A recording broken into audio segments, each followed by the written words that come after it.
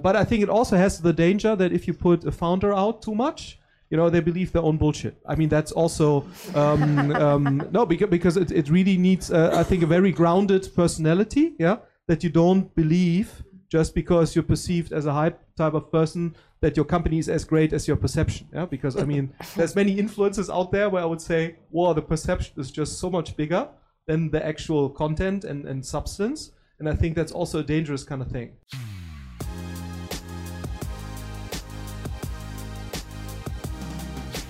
Project A podcast.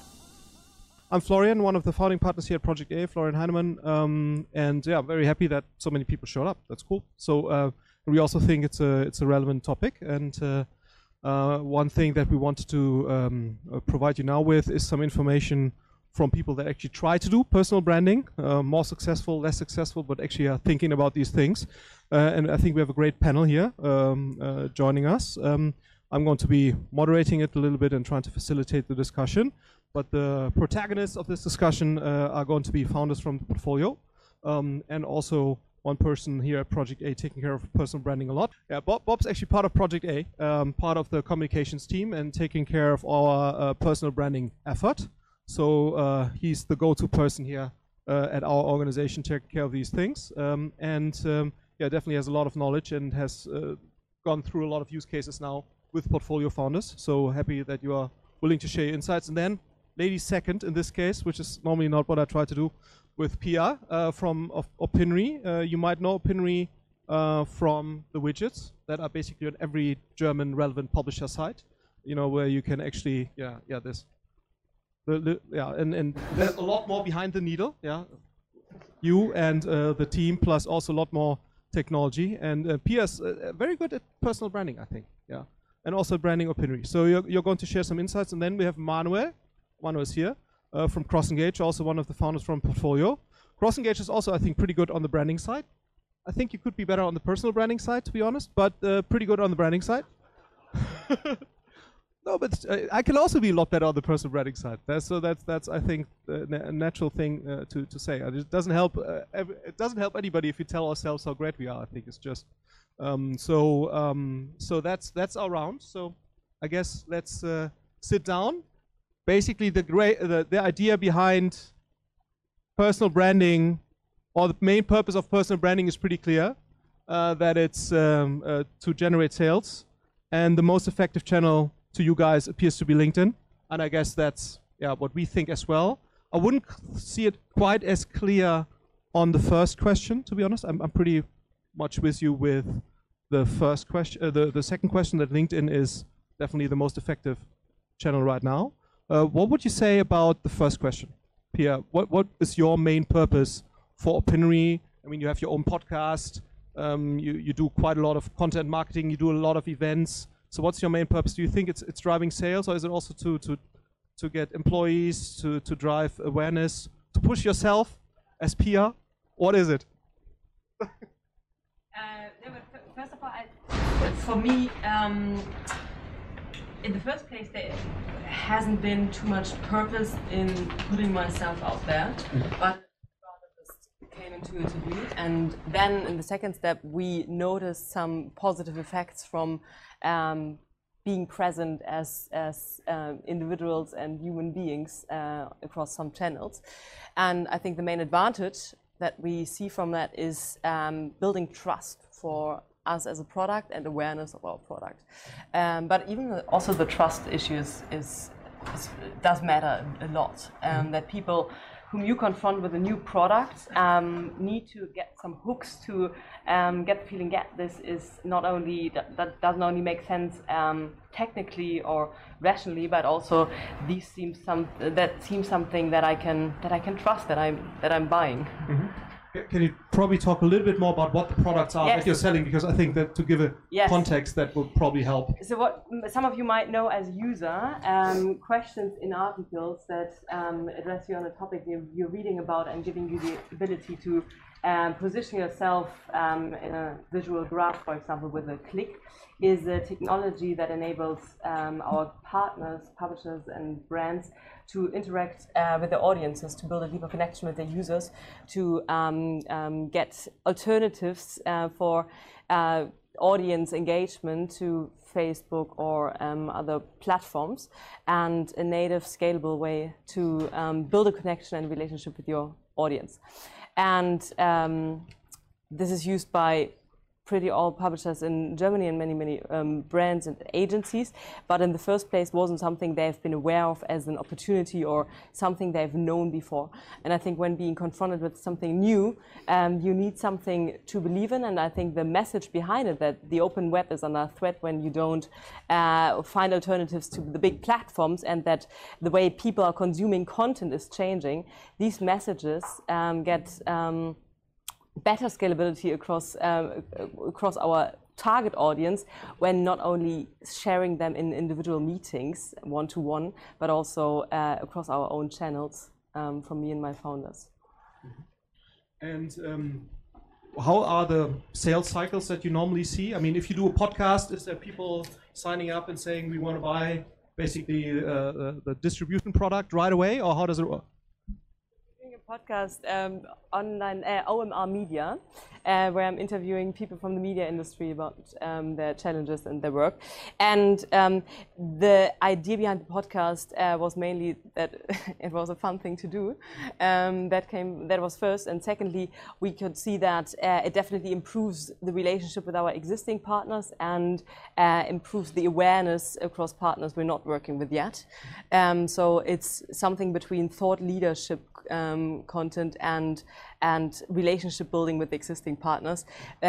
We had not a single person reaching out based on a podcast to say, can we work with you? But multiple situations where we were in a first pitch conversation and they said, yeah, we know you already, we've been listening to the podcast, or things like that. So it's more an upper funnel kind of work. And then there's another advantage. So when I'm trying to meet someone who doesn't want to meet me, especially in the US market where we're much more early stage, and they just don't want to be pitched with our product, then getting them in the room on the podcast space and saying, yep, I just want to do an interview with you, that works quite well. Okay, that's a good point. Bob, you're currently working quite a lot also with Micropsy? Yeah, with my biggest project right now. Has anybody bought the robot right away not from yet. the LinkedIn video? Not yet, and this is the point where I agree with Pia. Of course, on the first side, our main goal is to increase the sales, but I think you should not expect to increase the sales like from the first day on beginning. So what Pia said is the creation of trust is kind of a door opener, especially in the B2B marketing and venture and startup world. Like people only buy when they trust somebody, when they trust a company. And as people cannot have feelings like trust for a company or for objects, you just position yourself as a thought leader in the public space, so that people that see you over and over again and realize, okay, this guy is really up to date, and this guy really knows what he's talking about. So this is a way to create the trust. And you can see it as a door opener, but you also can see it as a kind of an employer branding tool, because when I started at Project A, a friend of mine, I got to know a friend of mine, and he told me, oh, Florian Heinemann is working here. And sorry to take you as the example, but he said he was the reason that he was starting to work for Project A. And I said, oh, who's Florian Heinemann? I didn't know you. Now I do.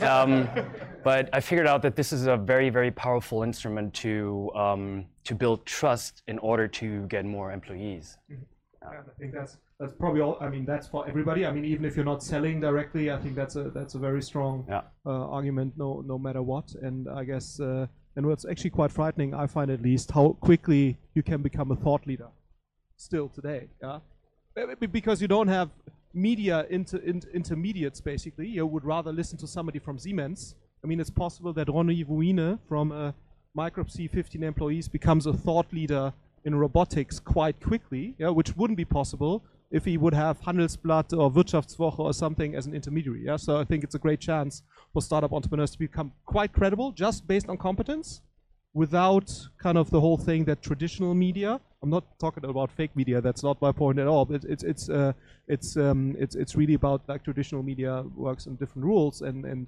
size matters for them, and therefore I think using LinkedIn, etc. makes a lot of sense. To come back to your question that you asked, we have been to dinner with Ronnie Buina yesterday, who is the founder of Markup and who we started to build his personal brand, I think like 3-4 weeks ago, and he has been on a fair in Hanover. And there was a guy just passing by and asking him, "Oh, are you the guy from the internet?" And unfortunately, it was not. He was not getting a lead, but they are talking about a cooperation, which is very good. Yeah. So so it's basically not about selling in the first line, but it will increase your sales in a long term. Yeah. Yeah. How about you on this? I mean, you are quite active in content marketing and quite active also in events. You haven't personalized it so strongly, like towards Markus and you. Markus is also sitting there, the co-founder of CrossEngage, but you've rather done it as a company so far. Are you going to change that? Are you going to continue with the event? Is events a good way to do this? And are you going to personalize it a little more than you've done it in the past? Maybe quickly starting with what the other said, with podcasts, we had a bit different experience. Actually, we got direct leads from podcasts, especially on the Marketing Rockstars when I had the podcast with Philipp Westermeier and Eric Siegmann. But also, like even with the podcast advertisement on the OMR, we got leads. When you're not talking about advertising in the podcast, you're talking about being present in both. The podcast. Okay. Actually, like we tried both. Like we were like a guest on Philipp's podcast, but also like we had the advertisement on the podcast, and from both we actually got leads. So this is still a question of ROI for me, but being present there is actually like as a guest is something that got us direct leads. And there, the nice trick that we found is extending that reach of the podcast. Whenever we are featured in a podcast as a guest, like OMR, Kassenzone, all the ones that are relevant for us, we always build a landing page on our side where we basically implement the SoundCloud or whatever widget, and then also write a text that fits to the podcast, maybe a summary of the podcast or the main learnings from this, and then push this through LinkedIn ads. And basically so massively extend the reach of that podcast. And that has, basically gives kind of the power for the distribution into our hands with having the landing page, and helps to massively increase the reach of a podcast. So this is something that we figured out that works quite well, and that was actually driving. Yeah, it did. Like actually like. So you have to work on your podcast, I guess. Yeah. I mean, this one with OMR with Philipp was pretty much around like marketing automation and so on. So like stuff that we do as a product. So there was a good fit. I think it was less generic than when you do a podcast with somebody from the media industry. Yeah. It's not that connected to your product than this podcast was. I'm trying to bake it into. And this was actually one of the reasons why we haven't yet, and I mean this can change, and we think about this at the moment, haven't started to do our own podcast or video or whatever, what is more focused on us as a person. You know this, and we had to make a decision at the beginning. Do we start building our own brand, which is a lot of effort, because I mean you're also investing together with the founders you work with quite some resources into building them as a brand, and we basically took a different path. 2 years ago we started building the Heroes of CRM brand as a separate brand, so it has its own website nowadays, like heroesofcrm.com. The conference is happening tomorrow actually in Berlin, which is now in the second year the largest CRM conference in Germany already, with like 380 people that have signed up now in the second year. This started with a video series where we, instead of like basically promoting us, promoted people like Christian. Christian was one of our 3 initial heroes of CRM, where we said like let's give the people a face like that are actually the ones that are using our product, telling about their story and so on. And so we started with a video series, Heroes of CRM, which was done by Acom. Acom supported us with this, and then after they followed the events. And events are like a super strong channel for us. Like we did the first one last year with 80 people. This year it's already 380 people. So it's really growing massively. And this costs quite some resources to build this Heroes of CRM brand. So it was more an internal decision of like, do we start building our own personal brand and invest in this, or do we basically build this Heroes of CRM brand? And so far, basically, we focused on the Heroes of CRM brand. Why did you take actually the decision to do your own podcast? I mean, it's, because he's present on podcasts where he can and tries to sneak in. You took the decision to make your own podcast? How much effort is it? Why did you take the decision? Was it a conscious decision in the first place, and how much effort is it for you to do this? So it was symptomatic to everything that was related to our efforts around personal branding, which was much less an active decision. And I think the way you're doing it makes perfect sense.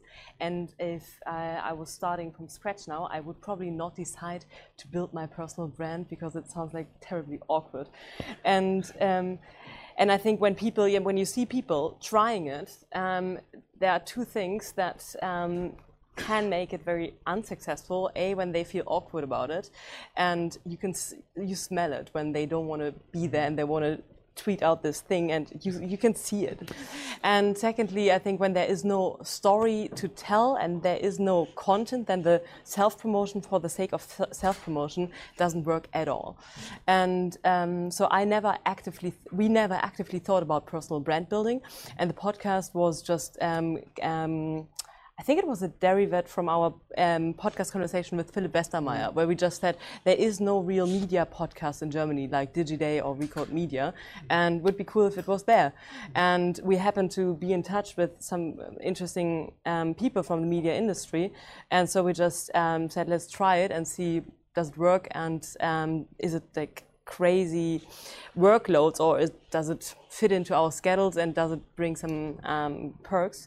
And I do it bi-weekly, and it is like 2 hours a week maybe.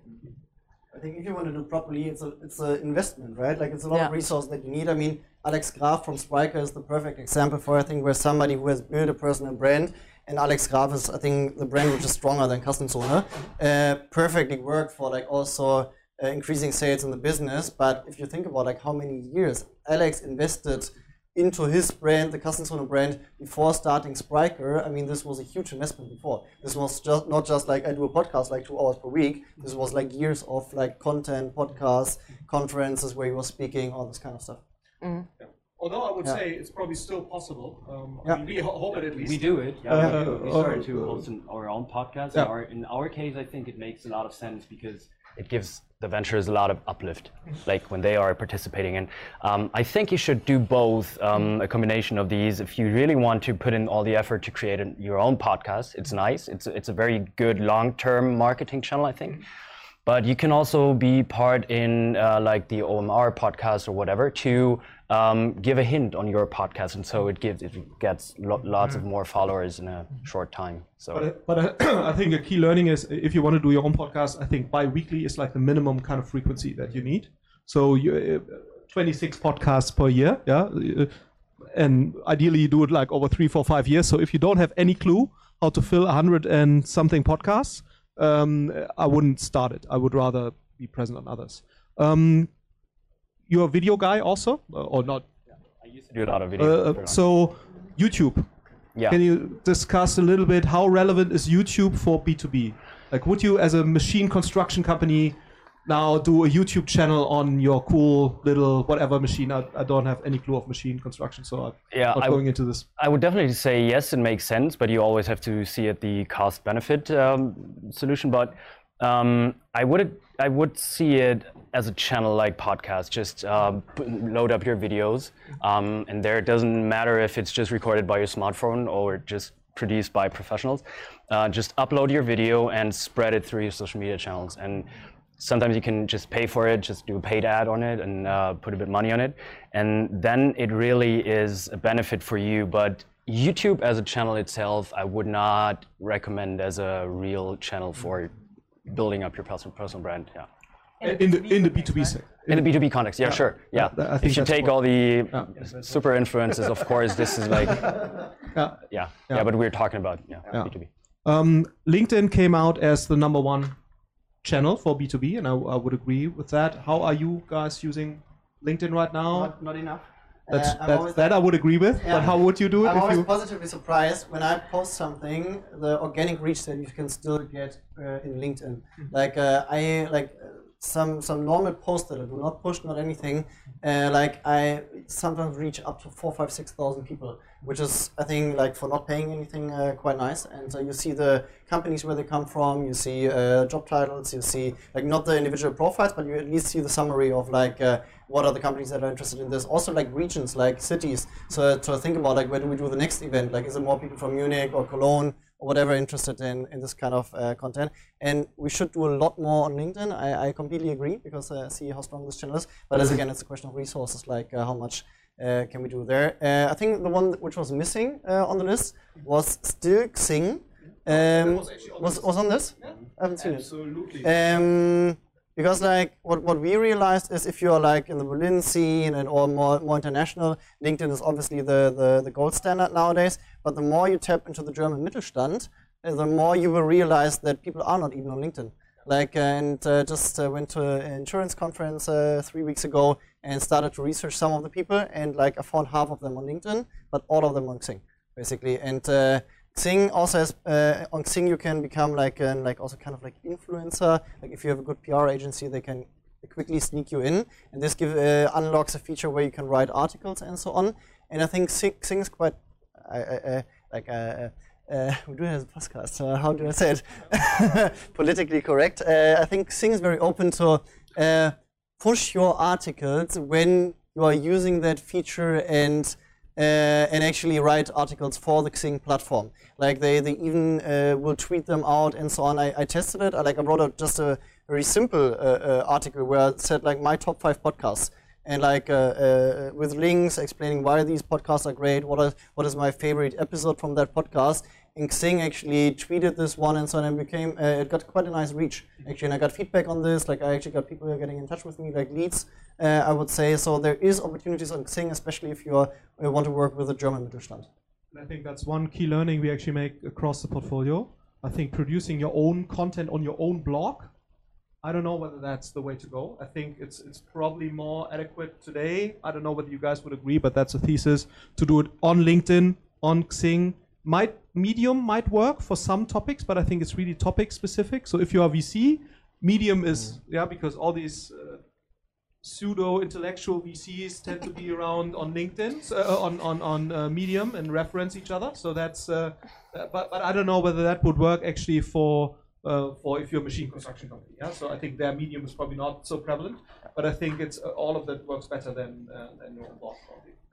I think both LinkedIn and Xing are a great infrastructure for sales operation, content marketing, personal branding, etc. But I think there are many missed opportunities with Twitter. And on LinkedIn, I always feel like being on a panel discussion, and then everyone says something elaborate, and if you're lucky, you get to talk to the right people there. But then Twitter is much more the after party, where you really get into discussions, and where I have many connections that were built through some Twitter conversations. But Twitter is missing many functions to scale it, to make actual use of it, and it's very hard to get analytics on Twitter and to share the context with your team from Twitter, etc. So it's not. Would you also say that in the German context? Yeah, Twitter is absolutely. relevant, or more in an international context? Both, but I mean that's mostly related to the like publisher journalism sphere, and there it is very helpful. Can be very helpful internationally and even in Germany. But yeah, it could be advanced. It's much more advanced to be even more useful. Opinory has started to do also like some paid ads on LinkedIn, etc. Because I think a big question is, if you get the traffic or get the reach, how do you actually convert them into leads? Yeah? Can you comment a little bit on your thoughts there? So, I mean, how do you convert traffic that you get on LinkedIn? Whether it's paid reach or unpaid, it doesn't really matter, yeah? I think at least. I think it all blends in each other, so you should use it in any way. I mean, LinkedIn is great because you still get a lot of organic reach, but it will change, yeah? And eventually it will also change, I guess. So you'll need to be willing to pay for that. How do you see the journey from somebody coming through LinkedIn? How do you actually convert them into a sales conversation, at least? It worked pretty well for us on LinkedIn, and we started just a couple of months ago to do it more systematically, where we published some case studies and with a target audience, with a very niche target audience, and to access our case studies, people entered the email addresses, and then we re-approached those people who entered the email addresses. So you have a dedicated landing page, yeah. They can download a case study Exactly. that So is you're posted on LinkedIn, and then what do you do then? Then we reach out to them. Glad that you've read our case study, and if you'd like to hear more about it, let's have a coffee. And and that. And how many want to have coffee with you? It wasn't only me. That was the one journey, and then the other one, just people reaching out based on the case study, saying, "I want to hear more or share more information, please." And then we send our general information again. Then on that base, we have the actual pitch conversation. And I'm not sure anymore about our acquisition costs on that channel, but it was super effective and not that expensive. Okay. Can I ask a question from Yeah. that? Are you referring these people To an external website, to your external landing page, Yeah, which yes. is going out? Yes. Okay, because then LinkedIn is programmed in the algorithm that it's not pushed very good organically. It's So not did ranked that you high. pay money? Yes. Did you put money on this? Yes. Okay. Yes. then Yes. okay, It was then makes sponsored. sense. Yeah. Good. Shit, there was one thing. I know. Go on. Doesn't matter. No, I think what matters actually is the content, the quality of the content, of course. And if it's relevant and in a case study or anything other people actually can relate to, then it has potential. But if it's meaningless, buzzwordy stuff, then it won't work. Well, can you? Oh, sorry. This is a good point because on LinkedIn, the content always have to be valuable. Because otherwise, it's not only not a good effect, but it's really a bad effect. Like when people give you your email address and they are so disappointed of your content, then they are not going to get in touch with you in any way. Yeah. They try to avoid you. Well, can you talk a little bit about, I mean, we work a lot with video, and I think video is like the medium to use to get, or the format to use to get, I mean, podcasts also great, but I think to push things on LinkedIn and to push things also on Xing, etc., it helps to do video. What is a good setup? I mean, does everybody in the B2B context need their own team around a Bob with a camera? And so how do you have a recommendation how you can have a, like a, efficient video setup as a medium-sized company? Yeah, sure. First of all, I'd like to say that video is a very good thing to do because it's very convenient, snackable content for all the followers on LinkedIn. But we already have a learning that it's not really a huge difference if you post pictures, text, or video. Okay. I mean, of course, it gets a lot more traffic and views, and you can measure it, and you can see, oh, we have good numbers. But in first line, the content has to be valuable. It has to bring any kind of value to your customers, and that is a way to get to there. But when it comes to video, no, you definitely not need a professional production team. You can also just take your camera, do out-of-live interviews or do out-of-live monologues where you explain something that has a lot of value. And this is like, the content is way more relevant than the setup. Yeah. So an iPhone 10 would be a feasible kind of... I think even an iPhone 7 would be nice. So whatever. Yeah. The thing is, you can do it both, and I think it has both of these videos, like the professional ones and the snapshot ones, have their own benefit. Like when you do a professional one, it should be like it has to have a long-term value, basically. And if you just go out and shoot yourself, this can this can just take on the news from today in your opinion, and so that people can interact with that.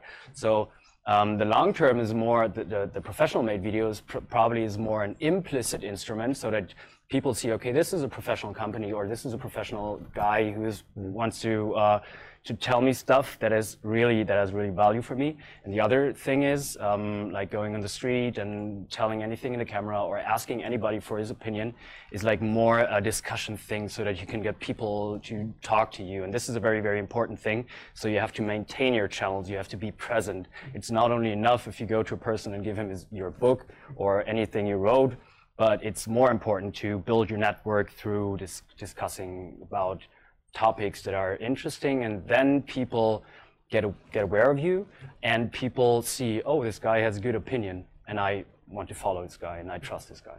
But I think it can even be connected successfully. I heard from the guys from the New Work on the Way to New Work podcast, who started. Which is a great podcast, actually. It is a great podcast, almost as great as OMR Media. And they started doing videos from the journey to the guy they're interviewing, and very high-end videos, and it boosted their podcast reach massively and was quite interesting content in itself. But again, the resource that Christoph Magnussen now invests into making these videos, like looking at the equipment that he uses, looking at the time that he invests is like immense, right? But then I think he's doing it because he loves video. Yeah, sure. He loves doing it. Yeah, he does. Yeah, but I think if you have a person in the company that has fun doing it, I would just let that person do it. Yeah. I mean, if you have somebody like Christoph on your company, I can just encourage everybody to take a look at what Christopher Magnussen does, or Christoph Magnussen. Black Boat is the company. I think he's one of the best video guys probably in Germany. I mean, he does it like Gary Vaynerchuk, but in a Gary Vaynerchuk style, but a little more German friendly. So not so. I think it's the way he does it is really great. I think also in a B2B context. I think that's definitely something.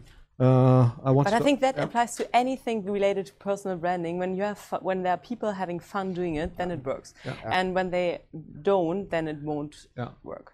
Manuel, so you don't seem to be the most, or not the most willing to put yourself too much in the front lines. Could you also take somebody else from? Does the personal brand in a company like yours, does it need to be the founder, like in Pia's case, or could that also be the very talented second or third hierarchy level person that stands for cross-engage? I think it completely depends on the goal that you have. Like, is it employer branding? Is it increasing sales and so on? I think it needs to be connected to the goal. If it's, I think, for example, for a robotics company, I could even think about like that it doesn't need to be the CEO, but somebody who's more an engineer or like a thought leader. And there are US companies that you see that are employing people that are rather thought leaders or something like this. So it doesn't necessarily need to be the CEO. I think if you want to get in general brand awareness, like also towards investors and so on, I think it makes sense to take somebody from the founders team. But depends what's your goal there. I could probably also share some thoughts that we have at least here at Project A. I mean, I don't know whether you noticed that, but we engage a lot more on content production. And we try to put it on a lot of shoulders, so not just me or Uwe, who's quite active, but like a lot of people that are here and have some kind of expertise. We want to get them out personally and make people aware. There's Marty Lurch, who's working on BI, and he seems to be a little nerdy, but he's a cool guy in what he does. And I think that's actually also something one can think about, not only concentrating on the founders, but concentrating on everybody in the company that's able. That's one threshold, and then willing to go out to do something. I think personal branding can also work on all levels of the company, potentially. And I think that way it can even get some internal influencing. We have a head of partnerships, Valerie Kremer. She's working on the brand side, and she came from Twitter, and she's excellent at putting herself out there. And she taught the entire sales team to do social selling, how to do social selling right at conferences, and has massive influence across the team by her own expertise and fun doing it. It's an interesting question. Like, we discussed this yesterday as a preparation a bit for today. Like, would the Project A, or for the branding of Project A, would it be more interesting to have a Florian Heinemann podcast or a Project A podcast like you currently do? I understand that it's a bit different goal, like more like the knowledge sharing and also putting other people in front in this case. But basically, if the main goal would be the awareness of Project A in the market, like my gut feeling would be that a Florian Heinemann podcast actually would be probably the more successful one. But that's why I'm saying like it's always like connected to the goals. Like in Kearney, we tried out the Crossing Edge podcast. I think it's okay-ish. Like we did like 6-7 episodes. We do not have the bi-weekly rhythm yet, which definitely is an issue. But still, like we get a few hundred listeners, and compared to the impact, I don't know if it's the right ROI, the right thing to do. I'm currently thinking about like trying it a different way, trying to do my own podcast and see if this works better. I think it's also a bit testing and finding out what works best. Yeah, I mean, I can just tell you what our motivation is, why we do a Project A podcast and not a Uwe Horstmann podcast or whatever. The idea is really to say, as a venture capitalist, our challenge is to become an institution, because most venture capitalists are not institutions. Yeah, I mean, at least not in Germany. They are basically attached to one or two people, and that way you never become a sequoia. Yeah, the question is, it's very hard to become a sequoia anyway, because if you ask who knows, how many sequoia partners do you know? I mean, people probably know Michael Moritz, yeah, so, but apart from that, yeah, and I think that's good, yeah, because the same way as McKinsey has become an institution, I think it's much more powerful if you become an institution than if you become a personified company. On the other hand, you know, I mean, it's just very hard to switch away from a person. But as you said, I think it's easier in today's world to build a personalized company kind of brand. But I think if you think in 10, 20 years, you know, I mean, yeah, Steve Jobs dies. I mean, Apple is still the most valuable company, or like one of the top 3 or whatever. So it seems to be working, but I think I'm also not sure. I think it's a very conscious decision one has to take whether you go this route or that route, because I think both routes work in a certain way, but I think that the really personalized way is probably the quicker one. Yeah. But I think it also has the danger that if you put a founder out too much, you know, they believe their own bullshit. I mean, that's also no, because it really needs, I think, a very grounded personality. Yeah, that you don't believe just because you're perceived as a hype type of person that your company is as great as your perception. Yeah, because I mean, there's many influences out there where I would say, wow, the perception is just so much bigger than the actual content and substance. And I think that's also a dangerous kind of thing to have. So I think it's very important that one always has in mind what's actually my goal in terms, and it always needs to be a business goal and not follow your own kind of Eitelkeit, whatever that is. What is Eitelkeit in English? Vanity. Yeah. Your own vanity. That's again, one of our main communication goals is to be more attractive for employees. Yeah. So you have to say this, yeah. Yeah, absolutely. I think especially if it's around employer branding, involving more people from the company besides the founders makes a lot of sense. But for when employer branding is the goal, I wouldn't agree that LinkedIn is the best channel. And I think Instagram, still Facebook and Twitter are much more effective when you want to build a personal relationship with your employees or be seen. And on the other side, I completely agree that, for example, Instagram is a good channel for this, and we completely use our Instagram channel only for employer branding, for example, like what the team does, showing internals and so on. What I completely hate, for example, is using Instagram as a channel where you do like ads, download this white paper now here. I hate it because like this is my personal inspiration 5-minute break channel, and if I then get like sometimes I get competitor ads there, and it's like download this white paper. I completely hate it. That's why that's why we're not using Instagram as a channel for these types of campaigns. Also, to getting a little more practical, if you want to do this as a company now, as a B2B company, how many people? What's kind of the organizational setup you would say, Bob, you need as a minimum to do this in a professional way, and what kind of people are those? Apart from the willing founder or other person that participates.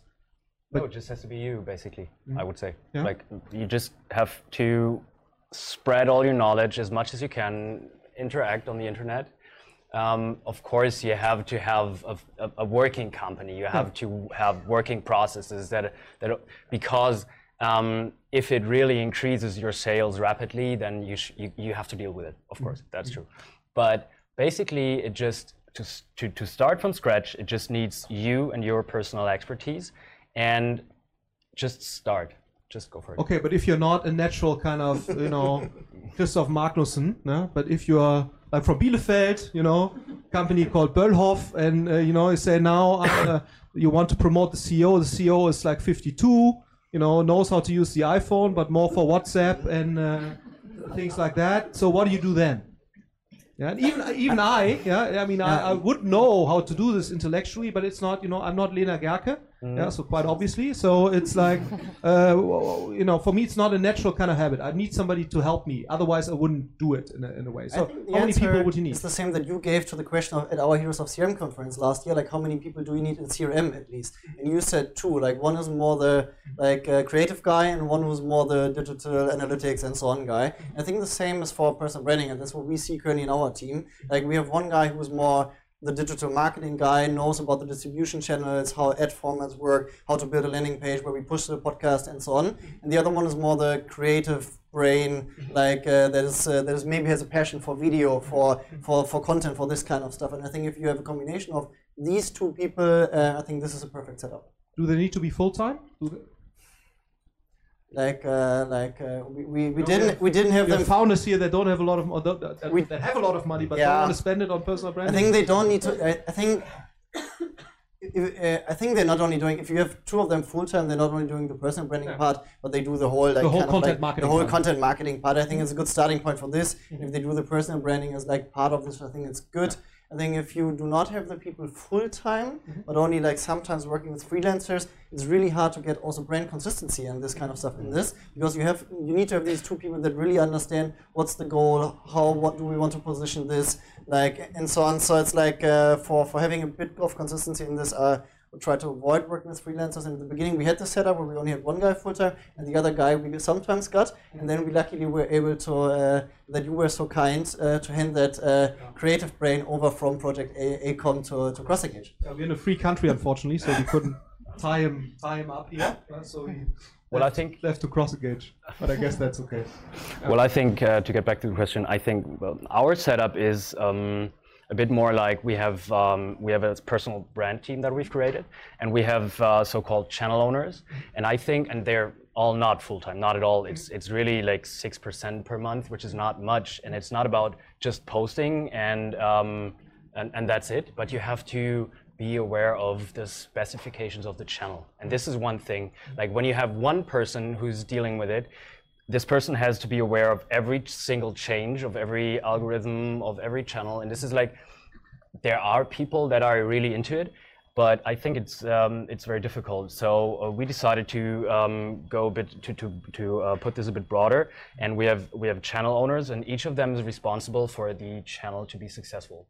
And each of them looks at, does it make sense if we pay money for an ad?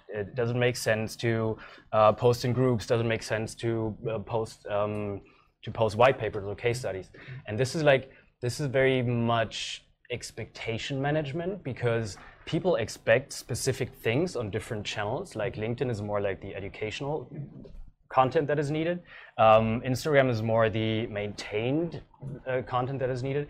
And so like every single channel has really very much their own specifications that you have to deal with, but you can start with one person that is aware of social media. But would the consequence be if you have just one person doing the creative stuff and one person doing the more analytical execution stuff, that you concentrate on one or two channels? Then you get lost in meetings. Yeah. That's probably the consequence. Yeah, but that's okay. I mean, if you just concentrate on LinkedIn, for example, and do that well with one or two people, because I mean, obviously, if you are a large company, you can afford channel specialists. I mean, that's actually quite interesting. I mean, if you think B2C performance marketing, I mean, that's a structure that kind of evolved as well. Yeah, you have people just focusing on SEA, just focusing on SEO, just focusing on Facebook, Instagram, for exactly that reason. Yeah.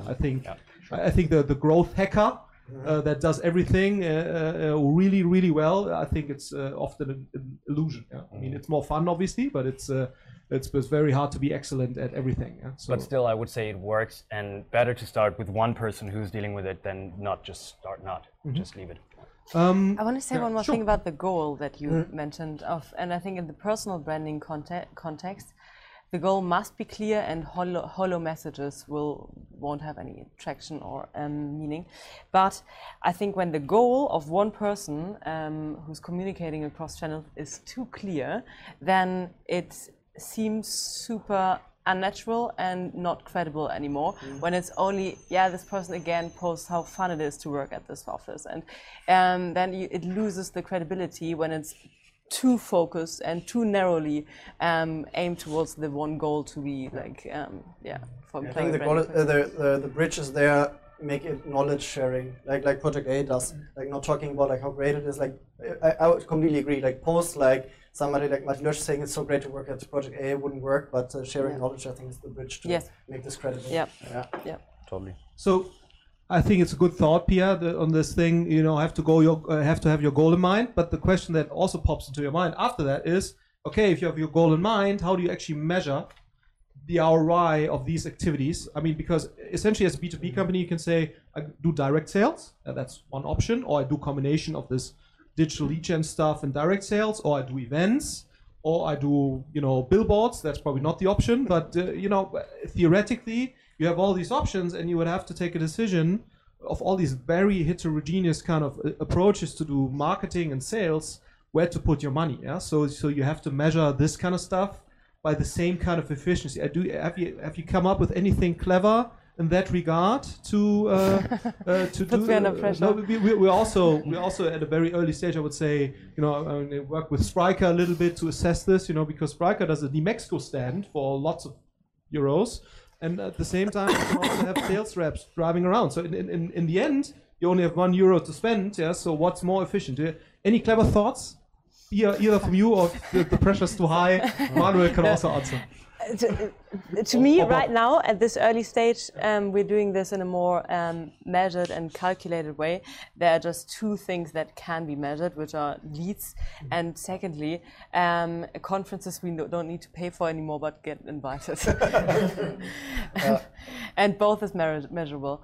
The other part of what we started with, like the trust building part and the awareness of your company, is I have no idea how to measure that.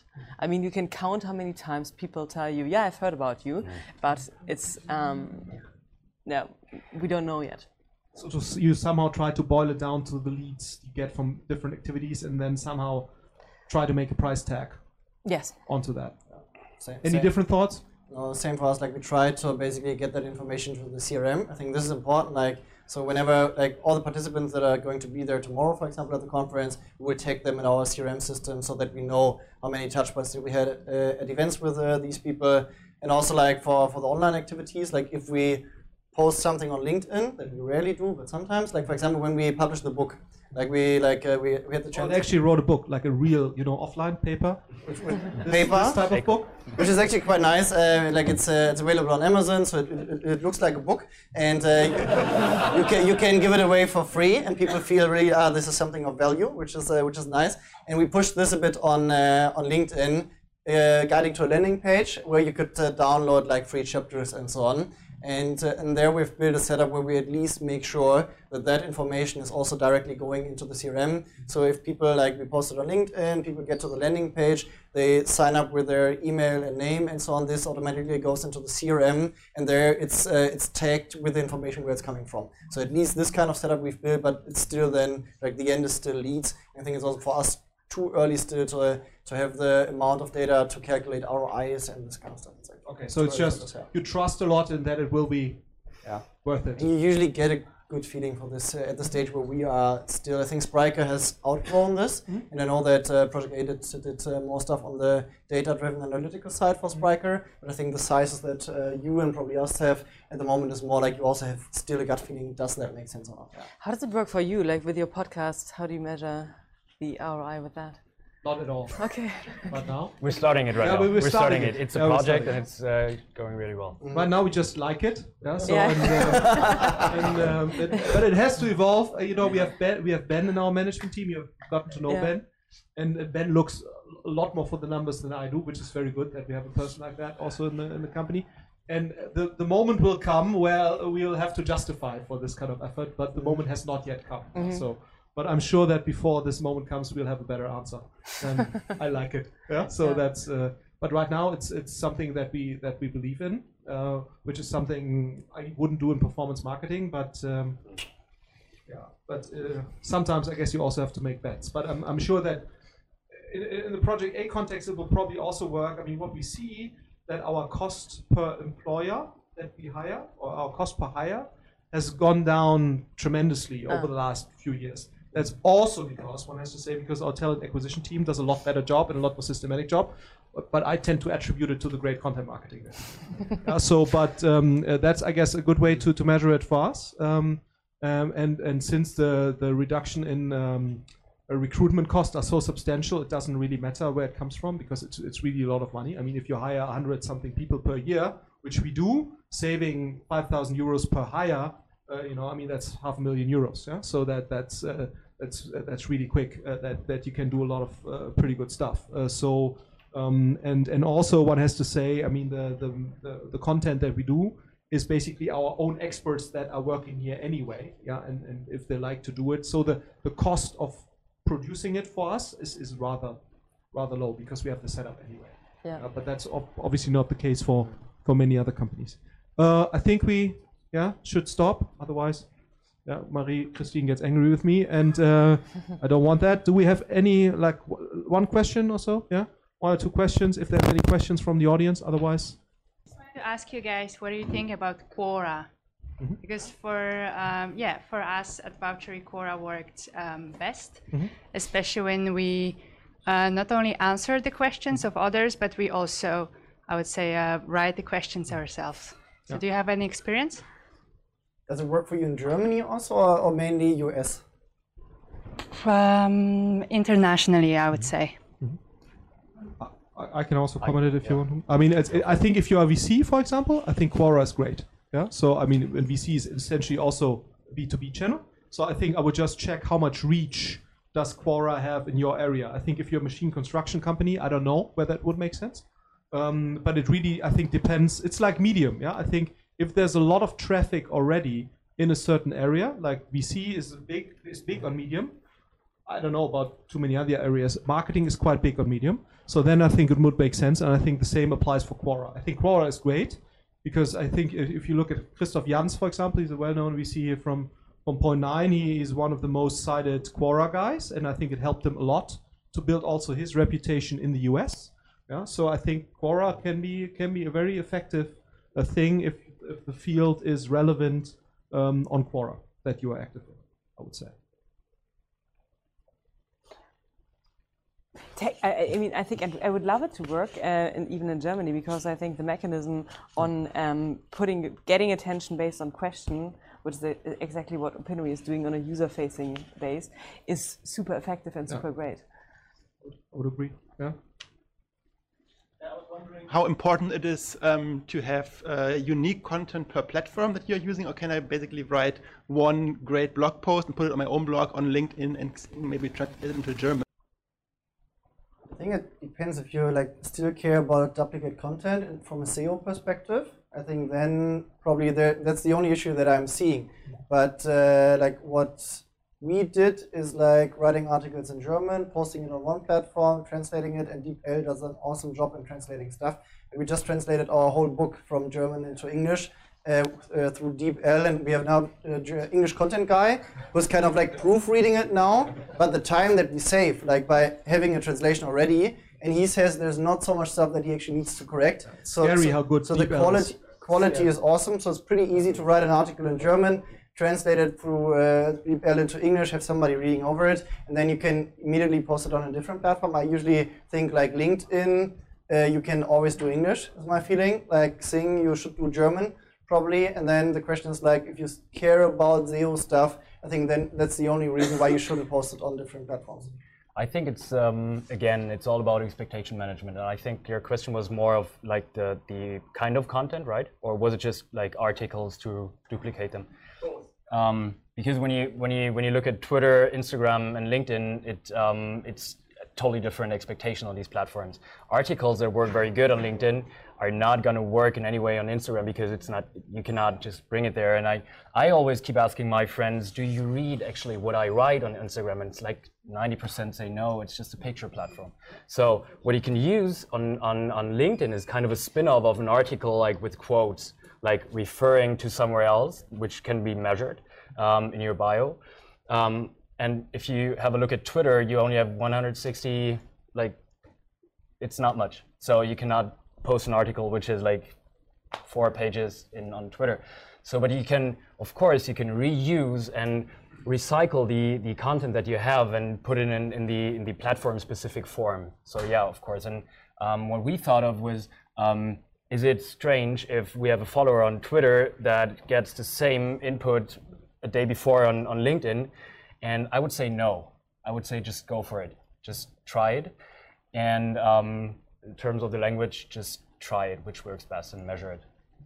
But I think mixing languages, that's definitely a learning, doesn't work that well. So I think you will have to decide whether you're German or English or Spanish or whatever. So I think if you look, for example, OMR is a very good example. The OMR podcast is probably the highest reach podcast in Germany. Yeah? I mean, 35,000 to 50,000 listeners per episode. So it's huge. Yeah? It's 70% of the people are listening to this thing for 45 minutes or 80%. So it's completely different intensity. And what they say is if they have English speakers on the platform, which they do like every 10th or 15th time, even though it's like people like, I don't know, Scott Galloway, yeah, where you say is an absolute superstar, he gets less than a prominent German Instagram brand producer. We'd say, you know, the relevance of Scott Galloway is completely different. But I think if you educate your audience to a certain language, it's not that easy to switch. But we make a different experience, and I think the reason is that the OMR audience is so big and so broad, and the level of or the depth of interest might be a little bit lower, whereas our audience is much smaller of our podcast. But we the willingness to listen to an English episode is there because the level of interest is higher of these few people. Okay, but not to lose the great timing that we used to have before the panel, I would say we stop now.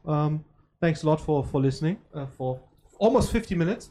Hope this panel discussion was interesting and fun to you guys, and you'll also be able to listen to it in a podcast, yeah, because we're going to do, you know, that's what we always try to do. We always try to do, you know, like a second kind of usage of things, and it works quite well, I would say. And if you look at Alexander Graf, he does the same thing. Yeah? He always does a podcast, same time. It gets recorded on 2 cameras, and he puts it on YouTube. And his feeling is that there's not too much overlap. So it's actually different audiences looking at different channels. I mean, it doesn't. I mean, with YouTube and podcasts, it works really well, yeah, because you can just show the same thing and just on video. I think normally it's the case, as you said it, like with Instagram, you need something completely different than LinkedIn, etc. But I think if there are multiple use cases for your content, there seems to be not too much overlap in the audiences, so it's completely fine, I think at least, to use it on different platforms. Yeah. Okay. Cool. Thanks a lot, guys.